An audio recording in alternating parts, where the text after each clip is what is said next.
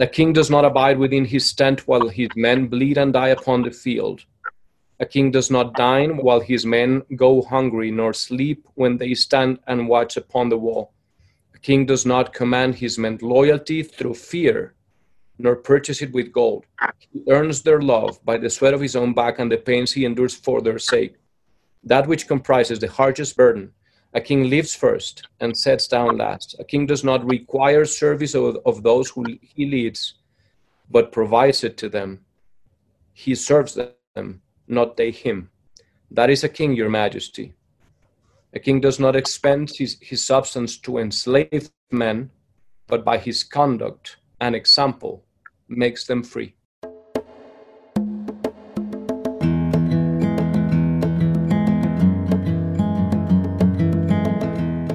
Friends, it's Morgan Snyder, and welcome back to another episode of the Become Good Soil podcast. To mark this 1-year anniversary, my sense was to offer a 2-part Become Good Soil podcast series called The Campfire. And the reason of The Campfire is this is kind of an intimate, behind-the-scenes 2-part series. In part 1, we're taking a sneak peek behind the scenes with Pablo Cerrón and a group of his like-hearted allies who walked through Becoming a King over 6 weeks right when it launched last year. Jesus, what are you saying? What are you stirring in my own heart? What questions do I have? As I consider my life, my current circumstances, the people that I love, as I consider my future, what questions do I have? The journey starts when we change our exclamation points for question marks, when we are humble enough to say, I may not have it.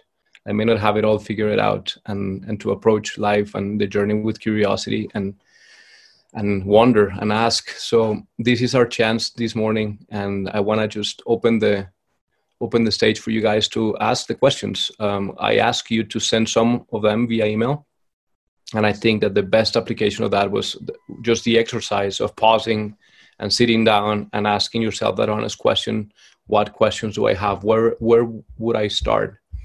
And today is your chance to just openly ask that question, and for us to have Morgan share some of his thoughts on that.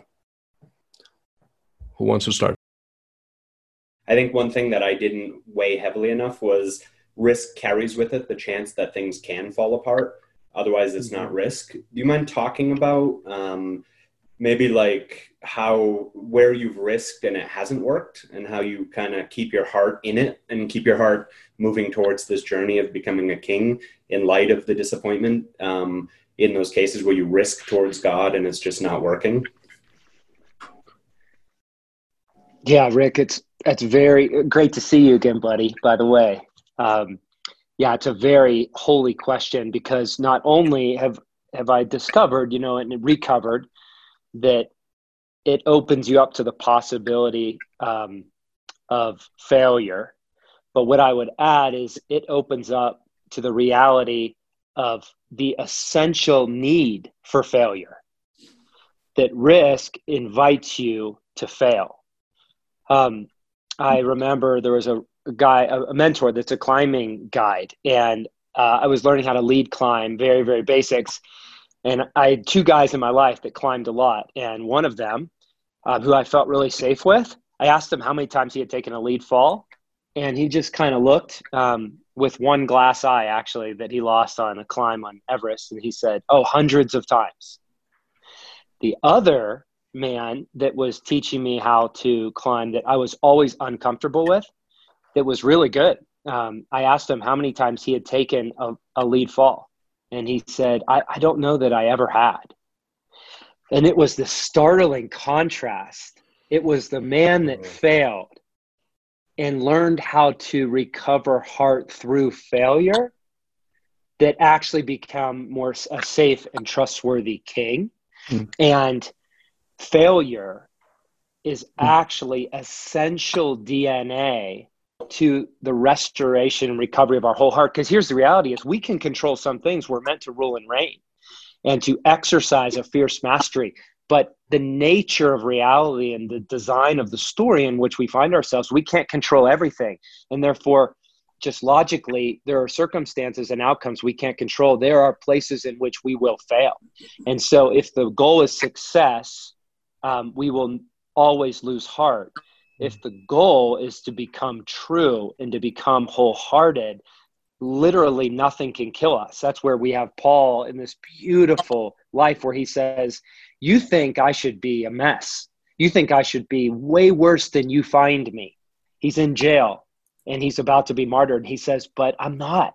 I have joy that you can't understand because I've learned a secret through a process of becoming, right? He died to the false self and he rose to a new man. And so I would say, Rick, just very personally, I think the biggest transition of my life, my wife was in a psychiatric treatment hospital and I was with my son, and like my whole life is rescuing the hearts of people. And here the accusation is you can save others, but you can't save yourself. I had the flu in the middle of summer, which that's never happened to me.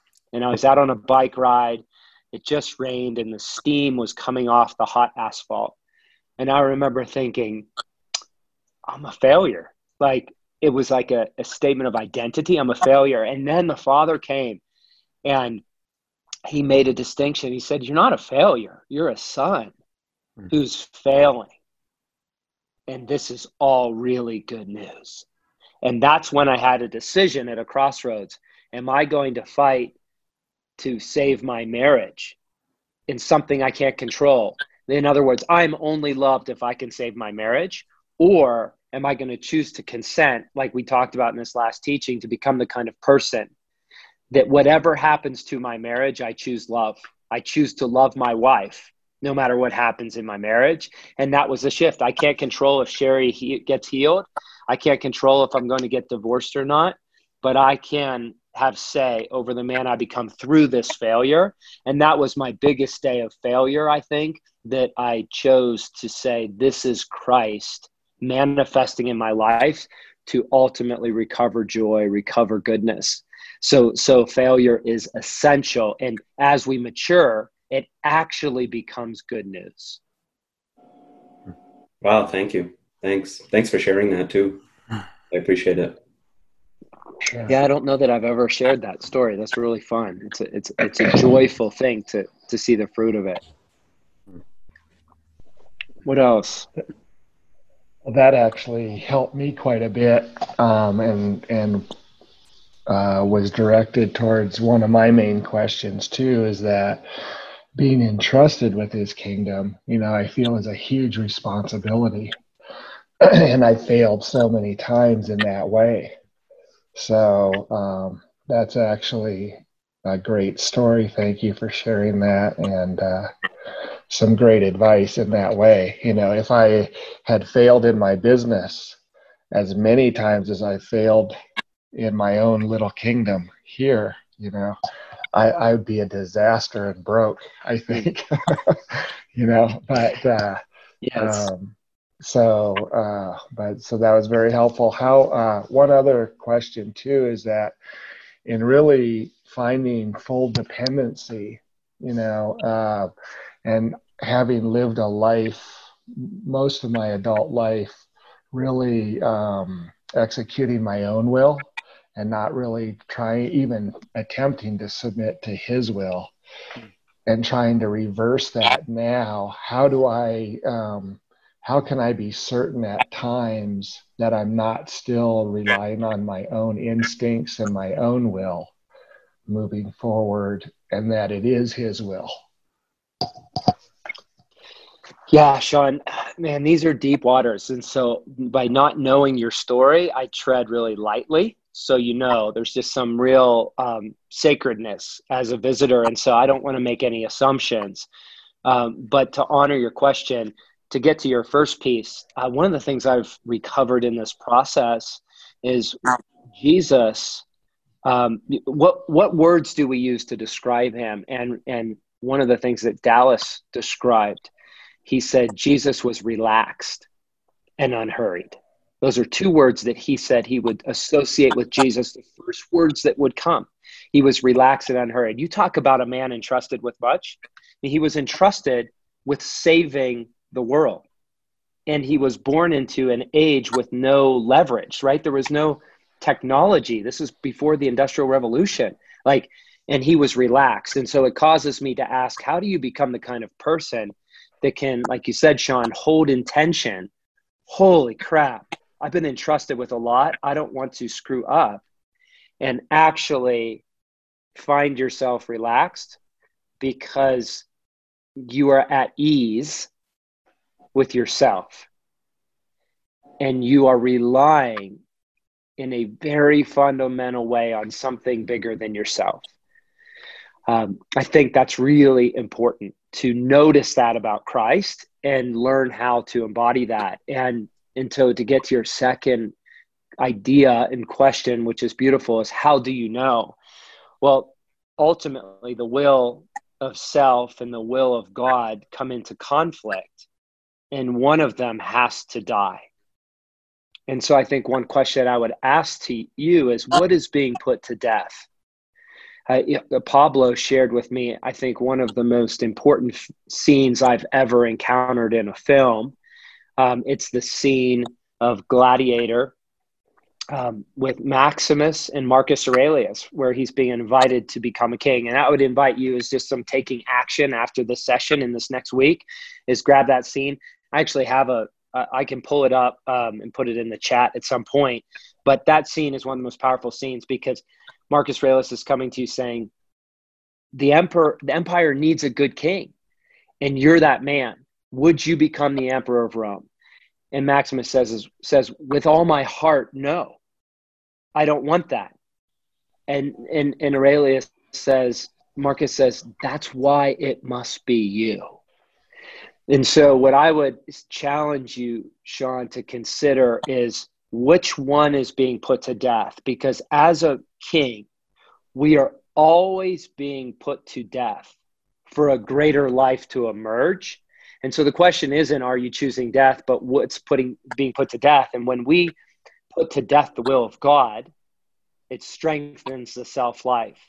It causes us to become self-sufficient in our deep places, in our soul, expressed in our emotions, seen in our reactions.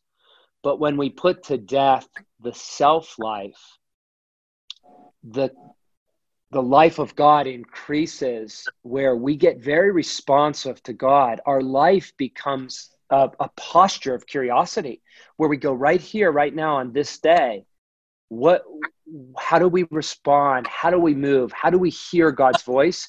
So that would be my question back to you, is what is being put to death? And it's always an intersection, a collision of two wills. Thank you. Morg, one question adding on to what Sean mentioned, and it's come up in our fire teams and throughout the journey. So I'll bring it up because it's related somehow to what Sean is mentioning as well, is that the Becoming a King, the book, God is using it pretty deeply to make us aware of the consequences that we have brought to the kingdom that we have been entrusted with. And so the first is the reaction, crap, I have actually caused a lot of harm, and I have run over my wife, and I have hurt my kids, and I have actually done all of this for the sake of answering my own questions. And I don't want that anymore. I now, as I approach my future, I know that I see now the responsibility that I have for this kingdom God has given me, and I don't want to make the mistakes that I've been making. Where do I start? What are sort of practical steps to make sure that I'm walking more in union with Jesus from a position of son for the sake of my kingdom instead of for the sake of the self? And so I love your thoughts on that. Now, I was just made aware of all of these realities, and it is a decade, and I don't want to cause more harm. I may, and I will still fall, but how do I realign myself with this new reality in light of just beginning the journey? Yeah, Pablo, it's a vital question, and it's a very hopeful question. And to be fair, a year ago, or a decade ago, I would have felt in my body it's vital, and it's very discouraging, because what the hell do I do with this mess, right? It was like overwhelming. I don't know where to start, but here's what I want to share is the wildness of God is this path is available to everyone, every human being, because the most important thing we can know about a person is that they are created in the image of God. Every human being, every race, every socioeconomic group, broken or restored, young or old, it's available to all, but few choose it. But here's the key.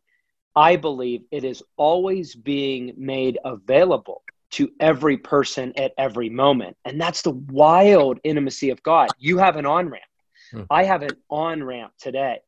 I couldn't find my phone this morning. And so there was a window of some of preparation of my prayer this morning that they got taken away because I had to leave for work. I couldn't get my phone, but I was biking to work, and it's all downhill. And I could feel this adrenaline, this kind of self-life resurrecting when I know you guys don't need me. You need Christ in me.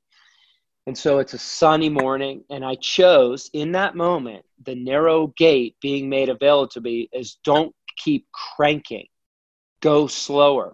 And in the 5-minute coast to work, I could feel the warm summer air in Colorado, which is rarely warm in Colorado. I could feel the sun. I went by a group of 12 bucks in their velvet, just happy summer bucks, like you guys, like kings in summer. And by the time I got to my door at my office, like my heart was buoyed. It was like when you try to hold down a buoy underwater and it just wants to pop. That was my experience in 5 minutes. And so what I want to say is wherever you are in your story, like whoever you've become and whatever you have missed or messed up, there is a particular narrow gate being made available to you. And it's simply the next thing. And what I want to suggest is most of the time, it is very kind. The heart of God manifesting his kindness. It's very small. It's very simple. It has much more to do with direction over destination. It has much more to do with a 2-degree shift instead of a 180. Joshua was doing this lacrosse practice with this elite coach and elite team. And I was watching them, and they were just doing the reps. And the coach came over to him and he said, 1% a day. Over days, we change 100%. And he smiled and he said, Joshua, we did 2% today. And Joshua was like he just rose up. And all they did was reps and reps and reps and do it again, these small drills. And I went, if I did 1% a day of change, and so the question becomes, what's the narrow gate? That's not a religious question. That's not a theological question. That's a friend to friend question. That's a son to father question. The father's initiating, we're responding. And so that's why this mantra has come out of becoming a king of live in the day and measure in the decades. Live in the day and measure in the decades. And that's been the shift, because I used to live in the decade and measure in the day. Like most people handle the stock market. You watch it go up and down and you become schizophrenic. But over a decade, history tells us that you're good. Like you're okay and you're going to grow. And so how do I live in the day? That is to say, become aware of this present narrow gate and then only measure in a decade or longer. And that's the shift. But that's why I say it's vital and it's hopeful, because that's our frontier. We get to this question as you walk off this call, what is your frontier? Like, what is just the next piece? Because it's God the Father that's orchestrating your story, not you. It's not up to you. Your task is to listen and respond to his leadership. And that is a lot lighter. And that's a lot more joy-centered. That is so hopeful. Just that one phrase, I see my heart beginning to be filled with hope, not the anxiety of I messed up. How do I not mess up anymore? How do I stop creating this harm? But wait a second, I'm actually responding to something that the Father initiated. So it's ultimately not up to me. Exactly. To see what is it that you're doing and how can I participate in that.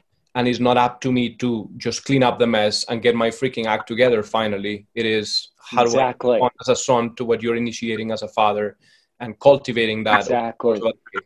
That's so good. Thank you, Mork.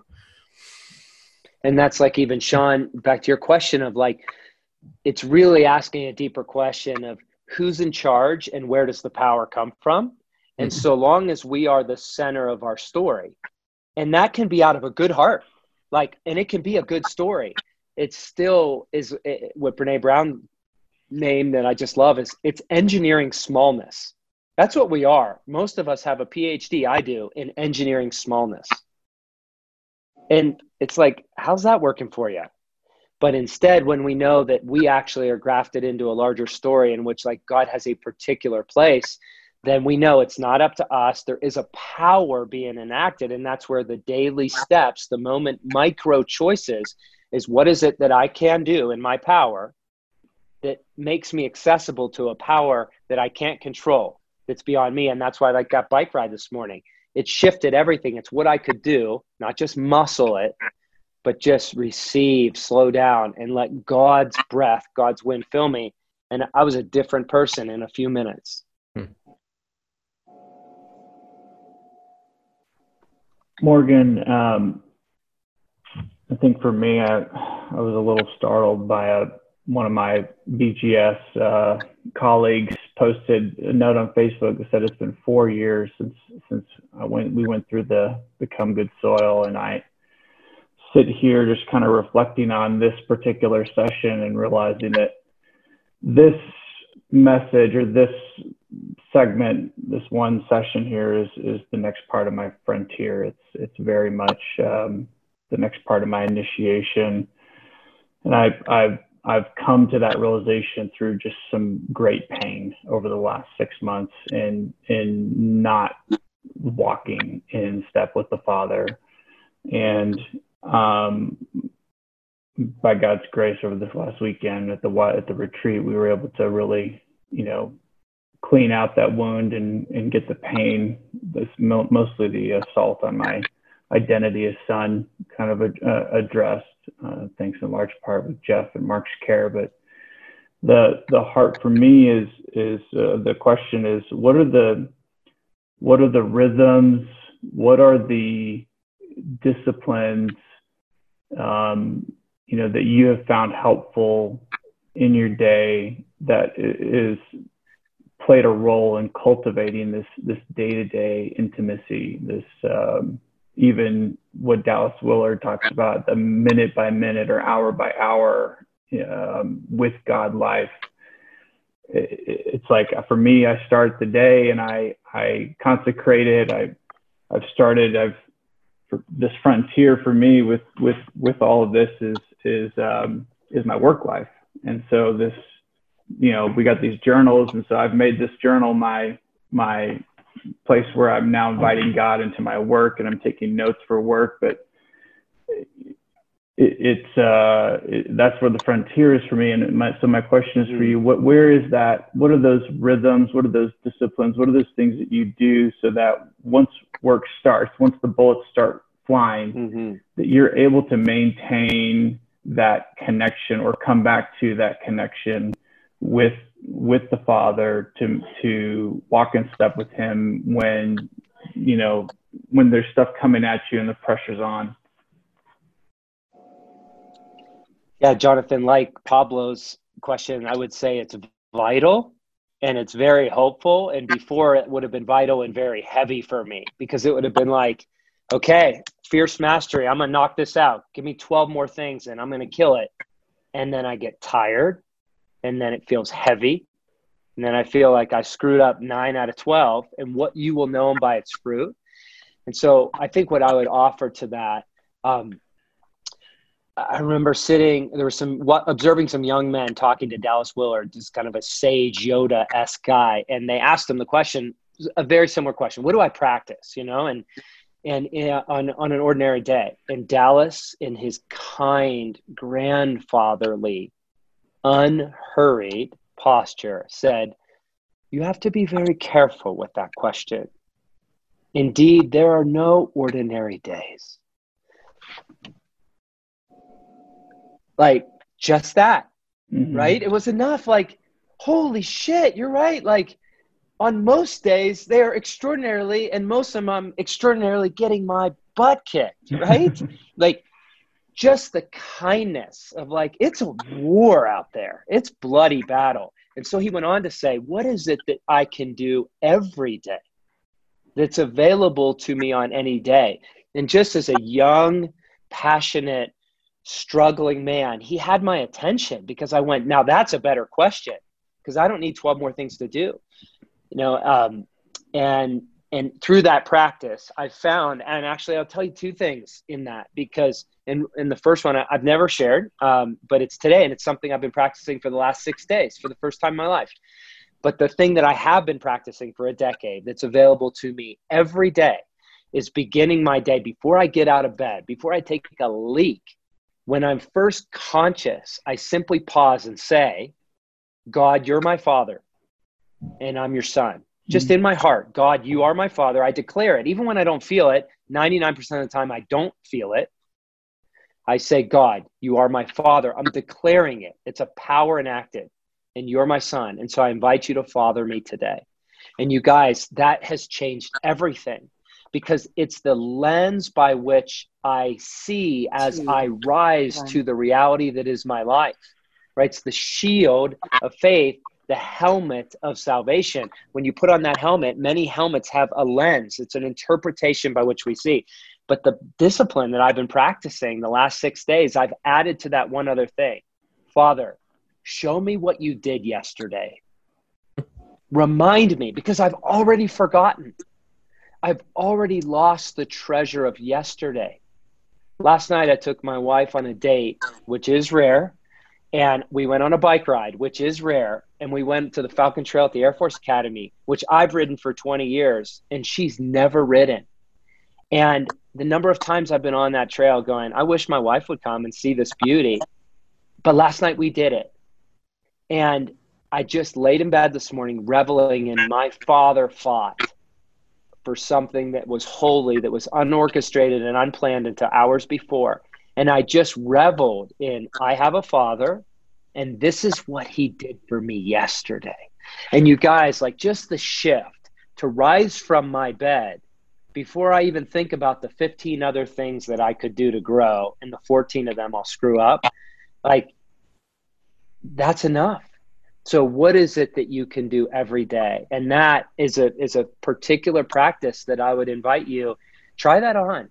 Try it on for a day. Try it on for a year. It'll change your life, and it's totally accessible. Thank you.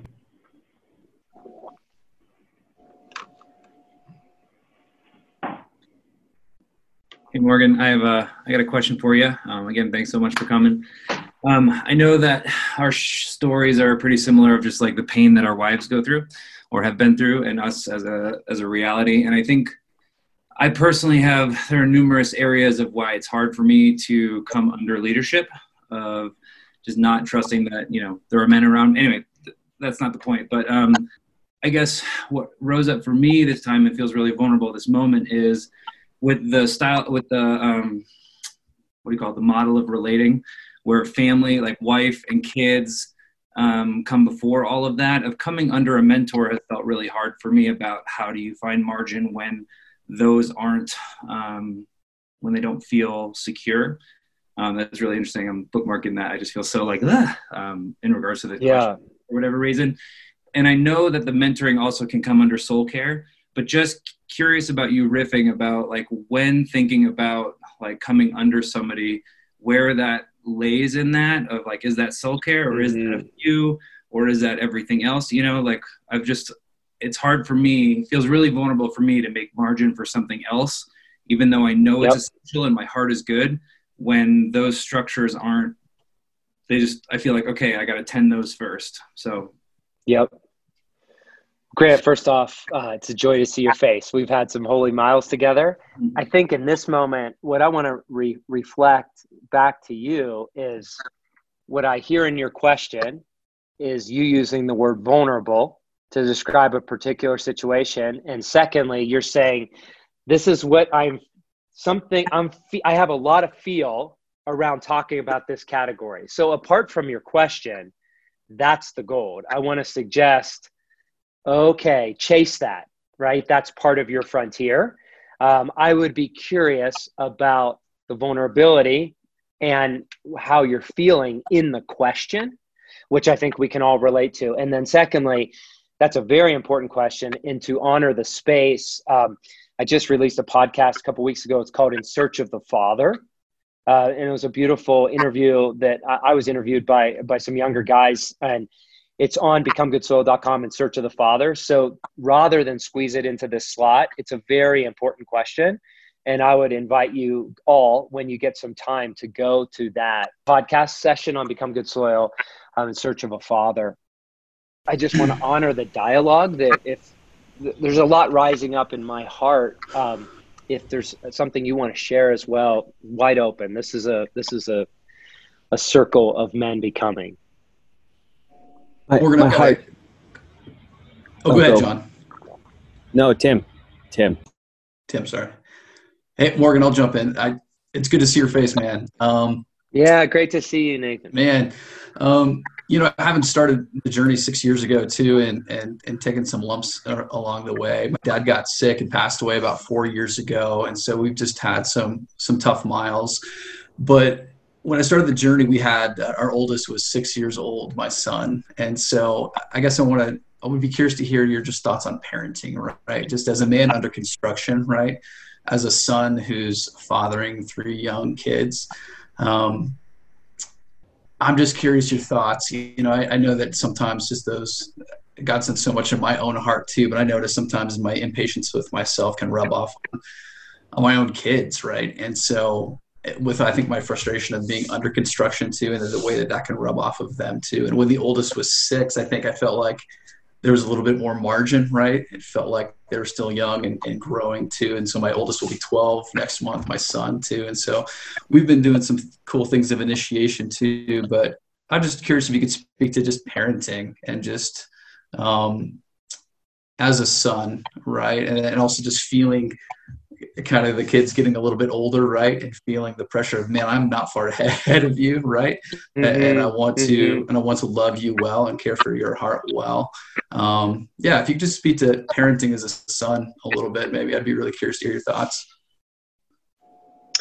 Well, Nathan, first of all, I just love the phrase of parenting as a son. Like, it's just beautiful. And just that you're asking the question, one of the most hopeful realities of this message is I believe that when we consent to the path and process, we'll be teaching in a decade out of the place of our greatest pain and struggle today.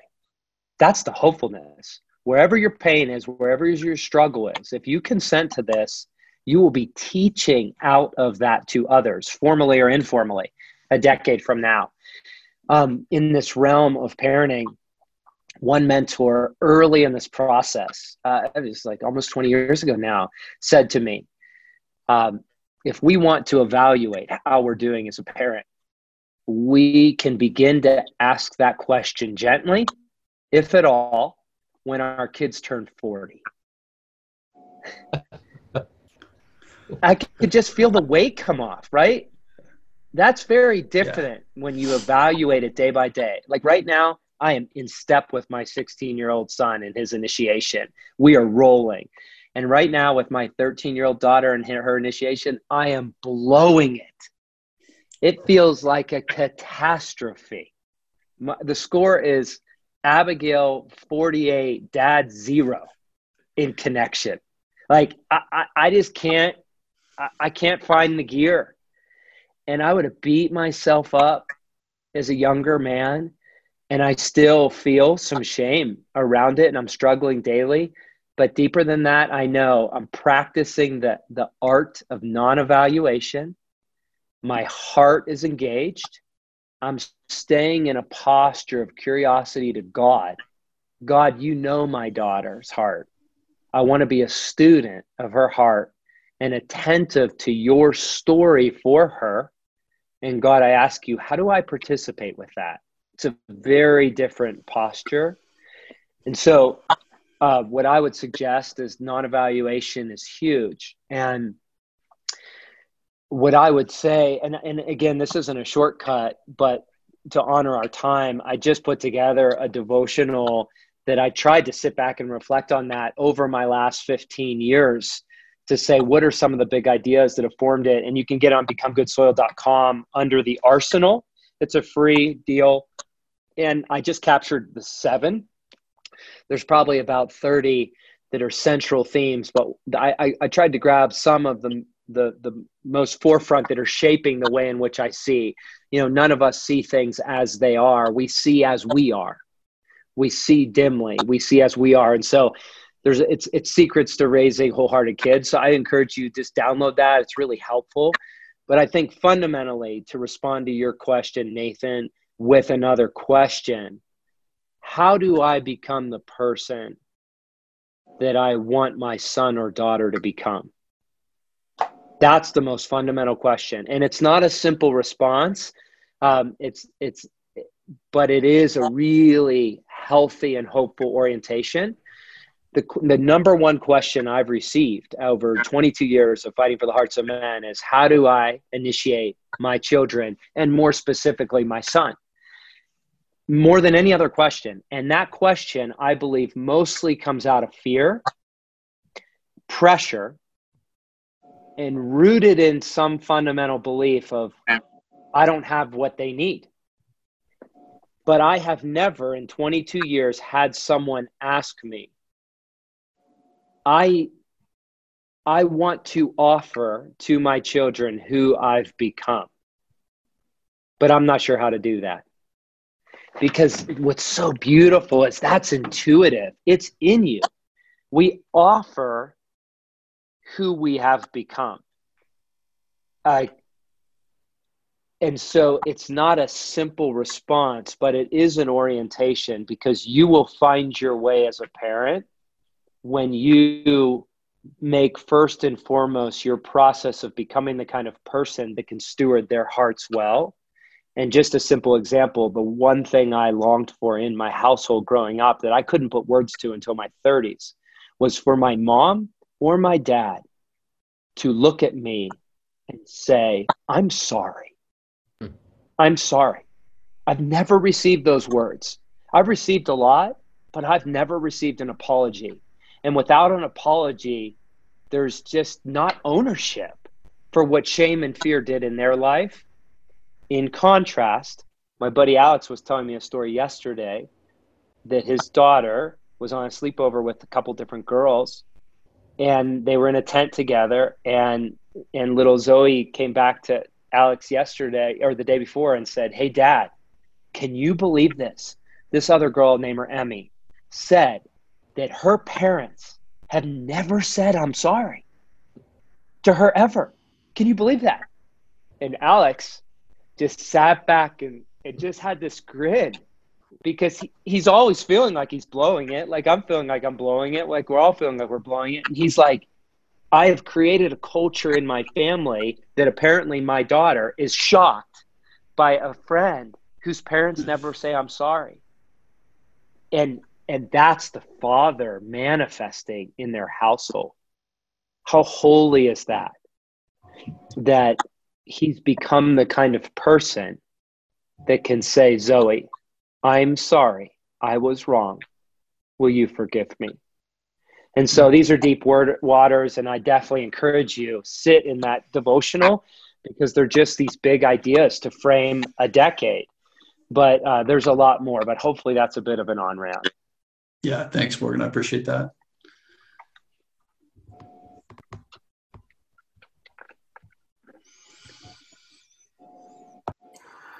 So, Morgan, I got a question for you. So you've consented to a decade of choosing in the direction of becoming a king, letting God form you and shape you, and consenting to this process. Thank you for that, because it gives me hope. And on the other side of it, when we were praying earlier and asking about, like, Father, what are the questions that that we have today? The question that was coming up on me is on the opposite side of this decade, where are you growing today in this message, in this journey? Like, where is the frontier, if you will? Where is this process seem like it's still taking on more for you, if that makes sense?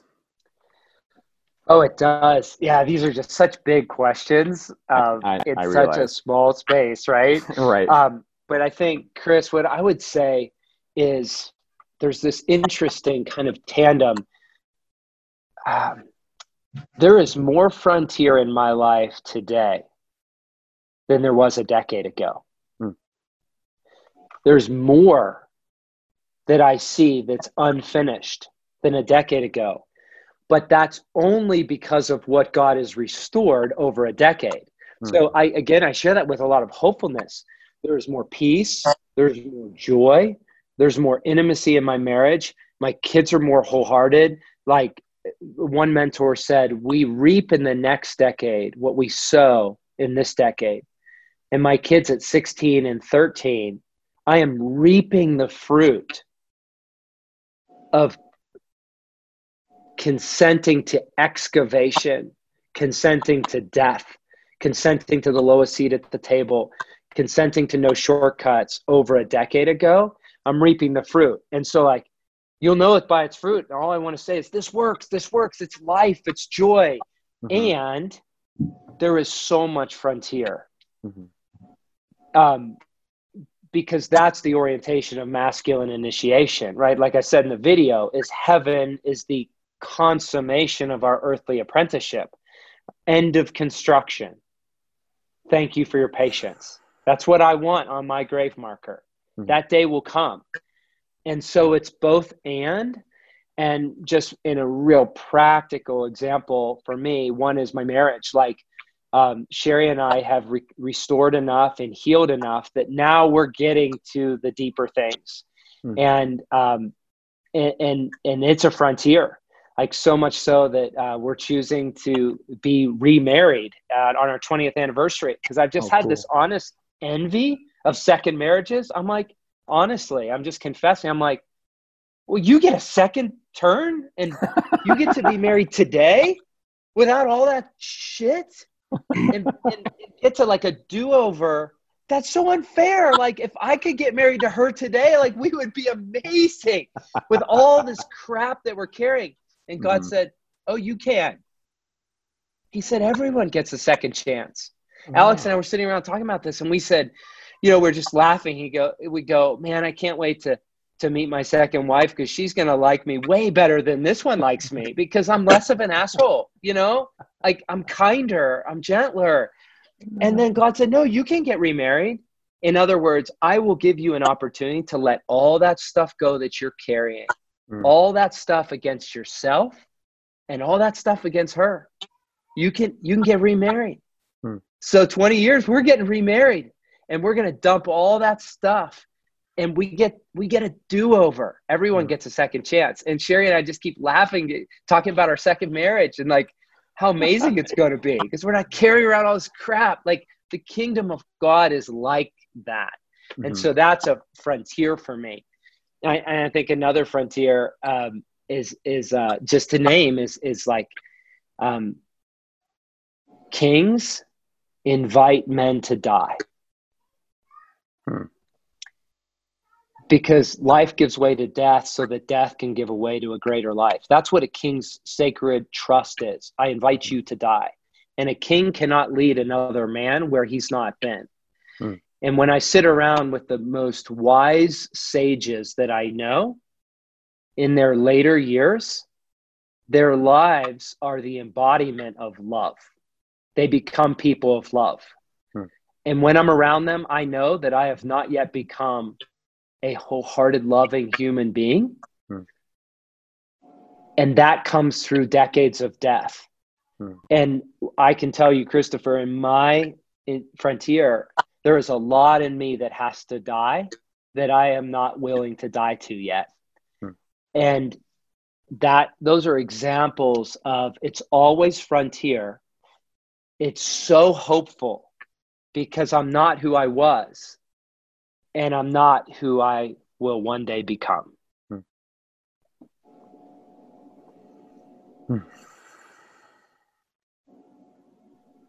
Thanks, Morgan. That's hopeful and encouraging. Thank you. Good. Morgan, I've got a question for you. My name is Forrest, and thank you so much for sharing your wisdom and your thoughts with us. I've told Pablo this as he's led us as well, but my unborn children are benefiting greatly from the things that we're learning from all of this. Hey, so this invitation into kingship is obviously designed to be in union with God as he entrusts us with these opportunities. I'm even thinking about in Luke when it says, whoever can be trusted with little can also be trusted with much. I'm even thinking about David going from being a shepherd to being called to take a leap into being a warrior against Philistines, and then taking the literal seat of a king. So on one hand, we can't always define or identify the scope or portion of how God invites us into kingship. But on another hand, there seems like there's just like this great possibility of being wounded in the process of stepping into kingship if done improperly. Like I'm thinking of the kid whose dad walks out, and then he has to step up prematurely to be the man of the household. So I even fear sometimes for myself that my own passion and motivation could be what causes me to take a leap into kingship over too much at the wrong time. Yes. So would you mind sharing some words and wisdom around what it looks like to be in union with God in the context of stepping into and identifying good kingship opportunities? Yeah, it's a sacred space. There's a scripture that says God causes the falling and rising of kingdoms. You just reflect on that. That's holy ground. But you look around the world and kingdoms rise and kingdoms plummet overnight. These are deep waters. And what I would say is what most, if not all of us, share in common is becoming a king too quickly, becoming a king too young. And it takes two different forms. I would say there's two predominant energies. One is, like you said, Forrest, that we are forced to, right? My dear friend whose son he was a pastor, and he shagged the church secretary. And then he got found out, and he looked his son in the eye on their front doorstep as he walked out, and he said, "You're the man of the household now." And he left. He left the house, and he left it all. And my friend still to this day has a battle with scarcity, because it feels like he's the man of the household. He's got to make it happen. And he's also become a son, and now he lives in increasing abundance, and it's beautiful. But so many men were forced to be a king too young, too early. The other thing is we were seduced into it because of our gifting and our unanswered question. And so we chose it. We consent to it. That was my story. So much of it is, I was told you're more mature than your age. And that's actually in many ways an indictment, because it says you have more gifting than you have more than maturity. And we're going to put you at work. And this happens in churches all along. You have kings, pastors building kingdoms, and they need help to keep building. So they find you and make you the youth pastor because you need to build the kingdom, right? It's in business, right? It's the middle managers where they see gifting, and an uninitiated king says that can help me build my kingdom. And it's codependency where both are self-serving, and it's really wounding and even traumatizing. And so I believe almost every man, if not every man, has some story of too much kingdom too quickly. And we discover when that's the reality of the model, when the storm comes, when the drought comes, the condition of the roots are realized, are revealed. When you have a drought, you know how deep they go. When you have a storm, you know how stable they are. And the storms will come. They will come. The scriptures are very clear. There's a way things work. And so what I would suggest first is, how do you excavate your story to identify where you were made a king too young and too early, either by your own reaching, using your gifting beyond your maturity, or by being appointed by an older man who left their seat, who left their place and made you to be required of. So having said that for us, what I would say is the fundamental shift of becoming a king and all the work of Become Good Soil is to become a king is actually not about kingship. It's like telling the acorn, you need to become an oak tree, so figure it out. An acorn doesn't need to be told. It's within the acorn. So the task to the gardener is, how do you provide nourishment in the form of good soil? How do you remove the weeds? How do you provide sunlight? How do you provide rivers of life? How do you cultivate an atmosphere over time that acorn can become that which is already deposited into us? And back to your question on parenting, Nathan, like, that was a fundamental place in parenting, is it's in them. Joshua was made to become a man, and it's the father's desire and heart, and I believe his central intention. And so therefore my posture is, how do I cultivate the right atmosphere that piece by piece he can become who he knows he is meant to be? I don't need to orchestrate that. And so you will become a king. You will become, you will be given kingdoms, and the zeros metaphorically rise and fall. But the question is, when the kingdom comes, have you become the man that can actually steward it on behalf of others, rather than use the kingdom fundamentally to answer your own need for validation? And even back to, Sean's comment of, that's why so much of it comes under pressure, because even as good men, and we're entrusted with a big kingdom, we stay as an orphan and live in pressure, instead where we can actually become like Christ, where he's entrusted with the greatest kingdom there ever was, with the greatest pressure there could ever be to save all of humankind. And he was relaxed, he was unhurried, and he was at ease with himself. That's amazing. Thank you, man. That's huge. It's massive. Really appreciate it. Morgan, I know that there are just some wonderful things that you have written that come from your heart in becoming a king. And since you last stopped writing, the world has changed in a lot of ways. We've got COVID, we've got so many different things. Guys on this call have changed a lot in their day. Are there any ideas in the book that you find yourself just saying, I am so glad that's there now? It's all the more relevant, all the more important. And I don't want to miss that in this season. Mm. Yeah, Jeff, I think it really is a question of stewardship. Like, the question behind the question I would ask back is, what are we doing with what's been entrusted to our care? Because I feel like the message of becoming a king is, it's wildness of God's timing, that he would have a message of how do you become the kind of person that can be handled, that can be entrusted with power in a world that's being shaken and is launched in the week, where we have in the spotlights the terrific nature of a man being entrusted with power and bringing harm to other human beings and causing riots around the world, right? And so I feel like validated by God of all of it is what I've been entrusted with, and I feel like I'm being faithful to steward it. And so my question to each of you is, what are you being entrusted with? And how are you stewarding that sacred trust?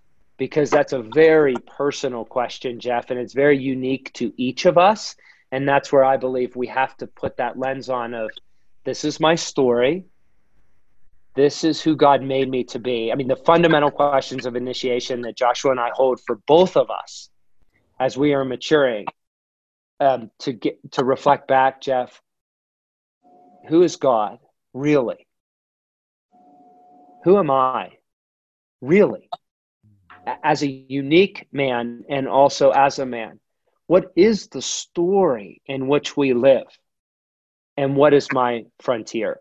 And it's those 4 questions that I'm holding as sort of the primary lens by which I view all of reality, so that I can continue to stay on the path of maturing, increasing maturity, and increasing union with God. And so I'm just grateful to, on this day, be found at my post, whether it was publishing Becoming a King and doing the hidden work, or being on this call with you guys that is just strengthening my soul. Thank you. Thanks, Jeff. Thank you, Morg. And I think that it's a good moment to say this feels like enough for this session. There is so much. And I know that all the guys feel the way that I do, saturated by the love of God and by hopefulness in what the next decade can bring for all of us. And as you were sharing some of those thoughts, God was bringing to me a passage from Gates of Fire. Some of us were mining this back at this past weekend. And I want to read this and then pray and bring this time to a close. But as Morgan was describing earlier, not as the end of this journey, but as the beginning, as an invitation to continue becoming, taking that path and becoming the men that God created us to be over the course of the next decade and beyond. And also knowing that we don't have to do it alone, that we get to do it together because we want the same ultimately. So let me read. This is the squire that survived the Battle of Thermopylae, talking to the king of the Persian armies, who enslaved about 1 million people to come against the kingdom of Greece. He is telling him who Leonidas was, the King Leonidas whom he served. And he says, I will tell his majesty what a king is. The king does not abide within his tent while his men bleed and die upon the field. A king does not dine while his men go hungry, nor sleep when they stand and watch upon the wall. A king does not command his men loyalty through fear, nor purchase it with gold. He earns their love by the sweat of his own back and the pains he endures for their sake. That which comprises the harshest burden, a king lives first and sets down last. A king does not require service of those who he leads, but provides it to them. He serves them, not they him. That is a king, your majesty. A king does not expend his substance to enslave men, but by his conduct. The invitation is to a decade, and that's treating you with dignity to say that. I used to not share that in the earliest part of the event, and then I learned during the Become Good Soil intensives, it's the first thing we share out of the gates is make no mistake, this is only an introduction. But a couple weeks ago, we had a campfire at my house with the first 12 men that I had asked them, would they be willing to choose to care for their own souls with the dignity that God extends to them, to say, I'm worth it. And God's worth it to give a decade to this being the centerpiece of my life, this examining my inner world so that I can believe that I am a king and now I must become a king. And 10 years later, within 24 hours to the day, we sat at my home, a campfire, 11 of the 12 of us. And it was a decade. And guys, when I put that out there, they and I was like, that's too much. That's too long. It's like impossible. And we sat there, and I can stand here as a witness to say the fruit of their lives, every one of them but one. And the one guy, he was stuck. He was stuck about where we started. And I was sad for him because it seemed like he just was not willing to do this work. And yet every other person chose to engage pretty wholeheartedly in what we're doing here. And we lived through a decade, and every one of us said, I want more. I want more. There was more peace. The battles raged. Everyone was facing even a bigger battle and a bigger risk than they had a decade before. But every one of those men said, I have more peace. I have more joy. I have better quality of relationship. I have more meaning in my work. I know God better. I'm known by God better. And I want more. And so I share that as a very specific reality, like that I have experienced myself that it works, but it really is a choice. So today really is an end or a beginning in you with God and you and fellowship. What would be next for you? Ask God. Jesus, that is the type of man that we want to become. And that is the type of man that we believe we are. And you have chosen us to be. So we say yes. I say yes, Jesus, to this journey of transformation, this journey of restoration, this journey of reconstruction. I say yes, Lord, to the next decade. I choose the narrow road. I choose to take the lowest seat at the table and learn and ask questions. I choose to become a son. Would you father me? I choose to believe that it is not up to me, that you are the one orchestrating this journey, that you're the one inviting me to co-write this story with you, that you are good, that I don't have to do it on my own, that is not up to me. So with my whole heart and with my whole life, I say yes. I say yes to you wholeheartedly. Would you shape me? Would you mold me? Would you forge me into the man that you created me to be? Would you show me who you really are? Would you reveal yourself to me as you are? Would you reveal to me who I am uniquely? Would you reveal to me the story that I am a part of, the story that I find myself in and my role in it? And would you reveal to me my frontier? What is that first step? What is that one specific invitation to shift 2 degrees?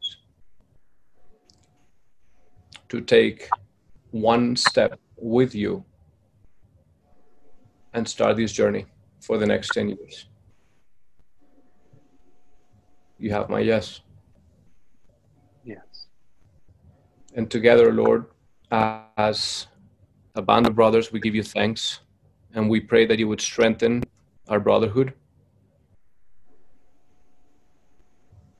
that you would create divine appointments, divine alliances within this group, the few, those like-hearted kings moving in the same direction, so that if one is at war, we all are.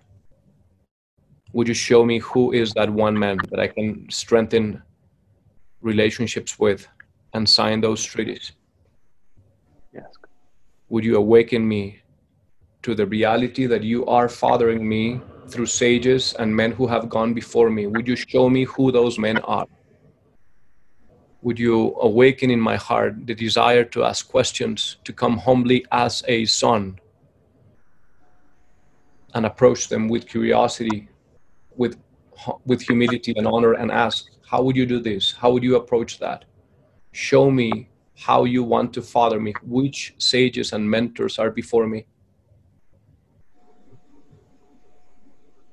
Jesus, would you awaken my heart to the possibility of becoming a student of my wife's heart and my children's heart?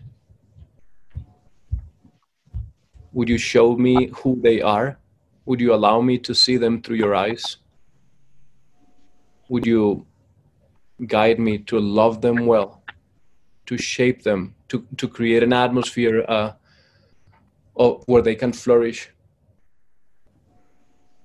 a habitat where they can become who you created them to be? I confess right here, right now, that they need you more than they need me, that my wife needs you more than she needs me. And so I ask that you would show me what your plan is for her, what her frontier is, and what is my role in her restoration? What is my role in her journey? Would you show me the same thing about my children? You are their father more than I am. Would you reveal to me what is it that you're cultivating in them in this season, and what is my role in it? How can I join you in what you are doing? It is not up to me. It is up to you. And so I say yes. I say yes to play my role, to bring my portion at your pace. I let go of outcomes, Jesus. I let go of control. I confess that I cannot control the outcomes. It is beyond my control. So instead of striving and trying to force them, I come to trust you and to give myself to you and say, would you take care of the outcomes? I choose to be a son. We give you thanks, Lord. We give you thanks for this. We worship you for all of this. We worship you for our time together, for the joy of this brotherhood. We give you thanks for Morgan and his willingness to come and fight for us. And we pray blessings over him, a double portion of what you have given us. May it be given unto him and his family. We pray that you would take this message to the end of the world, and that the same that is happening in our hearts, in the same way we are being transformed and shaped, that you would reach the many to find the few. And that through this message, you would shape and form the men who are shaping and forging and forming your kingdom. We bless Morgan and we bless this message in the name and in the authority of Jesus Christ. Friends, it's such a privilege and honor that Pablo and his allies would invite us and give us permission to enter their sacred circle in the form of broadcasting this recording. I hope that you gained some treasures. I hope that it incites you to dig deeper and take the journey a bit farther. As we mark this anniversary of the first year of becoming a king, going out to the world, I do want to invite you to pray and ask God, what would be the next step? Going deeper in the book, the video series, the study guide, shepherding a group through the material, or inviting others to taste and see some of these treasures. If there are podcasts that have stood out for you over these last 7 years, if there's some blog that you remember that really moved you, I would invite you to pray this week and ask God to shine his light and show you the faces of the people that may be strengthened by this mission and message, and consider passing it on to them. And in the next Become Good Soil podcast, we'll go into part 2 of this intimate campfire series, where I have some more behind-the-scenes treasures to share with like-hearted allies around the globe. Let's keep going.